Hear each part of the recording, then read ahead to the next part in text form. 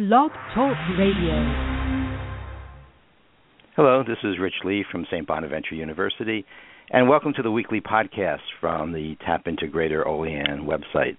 My guests today are Amelia Kibbe, Kristen Caputo, and Hannah Gordon, and we're going to talk about a few things on the website, some things happening locally, and maybe a look ahead to some things happening next week. And Amelia, I wanted to start with you because we just posted a story that you wrote about Bruce Sprinhsteen, who is performing here in Buffalo this Thursday night, but you found a local connection to him with a man named Greg Mitchell. Can you kind of explain who Greg Mitchell is and what his connection to Bruce Sprinhsteen has been over the years? Sure.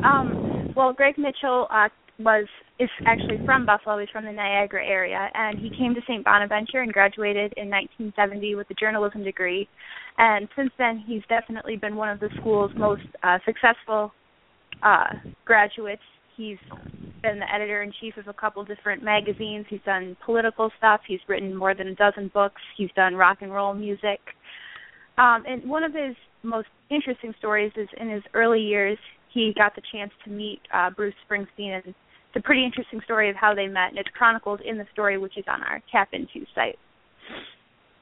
Okay, that's great. Yeah, it is a real fascinating story that, you wouldn't imagine, like when it was back in the days when people had to beg journalists to come out to cover Bruce Sprinhsteen. Involves him performing out of prison and a lot of other interesting information in that story that's on our website, tapintogreaterolean.net. And I know in working with you on the story, Amelia, you indicated you weren't particularly all that familiar with Bruce Sprinhsteen, but you really did a good job of capturing, Greg's story. I wanted to ask the other folks on your line about Bruce, because as maybe a contemporary of Bruce Sprinhsteen, I'm just a few years younger than him, but I grew up with his music, and I'm often amazed that young people seem to find him just as entertaining as older generations, and other people are somewhat indifferent to them. So I'm going to kind of ask the other students. Hannah Gordon, I know you're a Beatle fan. You have any affection for Bruce Sprinhsteen as a musician? Oh, absolutely. I actually have a huge poster of Springsteen in my room in school. But I grew up with classic rock. My parents in Buffalo, there's a radio station called 97 Rock, and that's all it played was the classics from when I was growing up for my parents.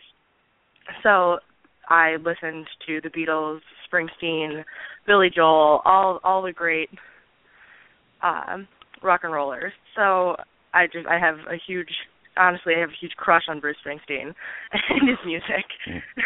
Okay. Well, I'm always curious. What is it about his music that resonates with people your age? I know, as I said, I can identify with him. Also, aside from being close to him in age, I grew up in New Jersey, so a lot of his songs are familiar to me. But as someone who's a college student, why does Bruce Springsteen appeal to you? I think he's got a lot of just fun music that you just feel like I can rock out to this. This is good. And then I think in combination, because a lot of college students' parents you think would be your age then, and that's what they love, so then they're playing that for their kids who are now in college, and we all grew up with it. So anybody who had rock and roller parents grew up with that. Like my parents just took me to the Rolling Stones concert in Buffalo, and that was awesome. My whole family went. They paid for all for us to go just because it was like that thing that we all did together was rock and roll music. Yeah. I think you see a lot of those multi-generational, people with their kids and even grandkids in some places at the Springsteen concerts. Kristen, you were telling me before you started that you also, were familiar with Springsteen going back to a young age. Yeah, when I was younger, my uncle used to play Bruce Springsteen all the time, all throughout the house, whether he was cleaning, whether the family was over, whether we were just hanging out. So I know of him. I wouldn't personally probably listen to him myself alone, but I do appreciate his music. Okay. You didn't get sick of hearing Bruce Springsteen songs played all the time when you were younger? Surprisingly not, but I know that his kids got sick of it, so they refused to listen. But okay, great. Marc Peralta, I think you joined us after we started. Just asking people, are you much of a fan of Bruce Springsteen or familiar with his music? I'm sorry to say I'm not really a fan or familiar with his music. Okay. Who who are some of the performers that do appeal to you? In rock and roll, like I've listened just to in music in general. So. Music in general. Yeah. Like I have a great appreciation for like classic rock and like old school like 60s rock. Like like Little Richard and like of course everybody knows Elvis, and of course I have appreciations for like yeah, well, those are some great performers. Yeah. Yeah, so and in fact, okay, and those are actually, I think, some of the performers that influenced Springsteen back when he was performing like in a bar, basically before he made it big, was playing the bar circuit, probably playing a lot of those old classic rock songs from the 60s. So I want to move ahead to stories that people are working on for next week when we're going to be on break. But next Monday is February 29th, a date that only happens every 4 years. It's leap year. That's known as Leap Day, and everybody is working either individually or in teams on different projects. And Hannah and Kristen, I know you're working on one of the Leap Day traditions or customs. And so, Hannah, can you just explain what the question is that you and Kristen, and I think there may be one other member of your team, I think Jackson, is working on with you? Yeah, we did work with Jackson as well. We just kind of went around and asked about a specific custom, which was on Leap Day. Around the world, there's a tradition that women are allowed to propose to men. So it kind of breaks that social norm, and we thought it was interesting, and we wanted to ask people around campus if they would feel comfortable doing that, or what they thought of it, or if they would want someone to propose to them. If they were a guy, if they would want a woman to propose to them, or if they're a woman, would they be comfortable doing that? And we got some mixed reactions. It was a pretty even bag of people being supportive but not comfortable doing it, and people being so for it, or another couple that were totally against it and that would never, they said that they would say no if they were dating someone, if they were dating a girl for a really long time and she proposed to them, that they would say no because it was something that they wanted to do themselves. And it was just an interesting bag of reactions. Yeah. Kristen, were you surprised by the reactions? I mean, as Hannah said, some people were very vehement that, even if they were dating somebody, they wouldn't accept a proposal. Yeah, I was really surprised, especially to hear that, because I personally don't see the difference in who asks who as long as it actually happens. So that was surprising to me. I think that with the girls, when their reactions were kind of mixed too, they said that they were a little hesitant about agreeing to do it, but they all seemed to be on board with doing it anyway, even though it made them a little uncomfortable, because at the end of the day, it really only matters as long as you are with the person you love. So yeah, okay. And that story, actually we're going to post all these Leap Day stories, next week on Leap Day and throughout the week. So again, if people want to see what folks actually said, you can check out the website next week. Amelia, I know you've been working on a Leap Day story too, and I know I think you're working on either news or politics. My memory's not quite working this hour in the morning. Can you tell us about the story you're working on? Sure. Well, I actually didn't get the interviews for our story yet, but we'll probably continue to be working on ours. We've noticed that over the past 4 years, the party of the mayor in the city of Olean shifted from Democratic to, and is now currently Republican. So one of the girls that I was working with on the story talked to the Republican mayor just to ask, why he thought there was a shift, and how it's changed in the past 4 years. And then we're hoping to still reach out to the former mayor, who was a Democrat, just to see what she thought of it, why she thought, it was due to her party that it shifted, or if it was due to things they stood for, things like that, just to see the political shift in the local area over the last 4 years. Yeah, that is interesting. As you noted, it was kind of an upset, as I recall, 4 years ago when, the power shifted in Olean from a Democratic mayor to a Republican mayor. And we're also looking at pop culture. Marc, I know you've been working, with Vinny and Owen on, I think the Gangnam Video and some other things. Can you talk a little bit about what's changed in pop culture over the last 4 years? I'll say what's changed is the way we consume pop culture. Definitely, even though it's been for the most part we're still media based. I mean internet based, and for the most part we have in our mobile and phones and tablets.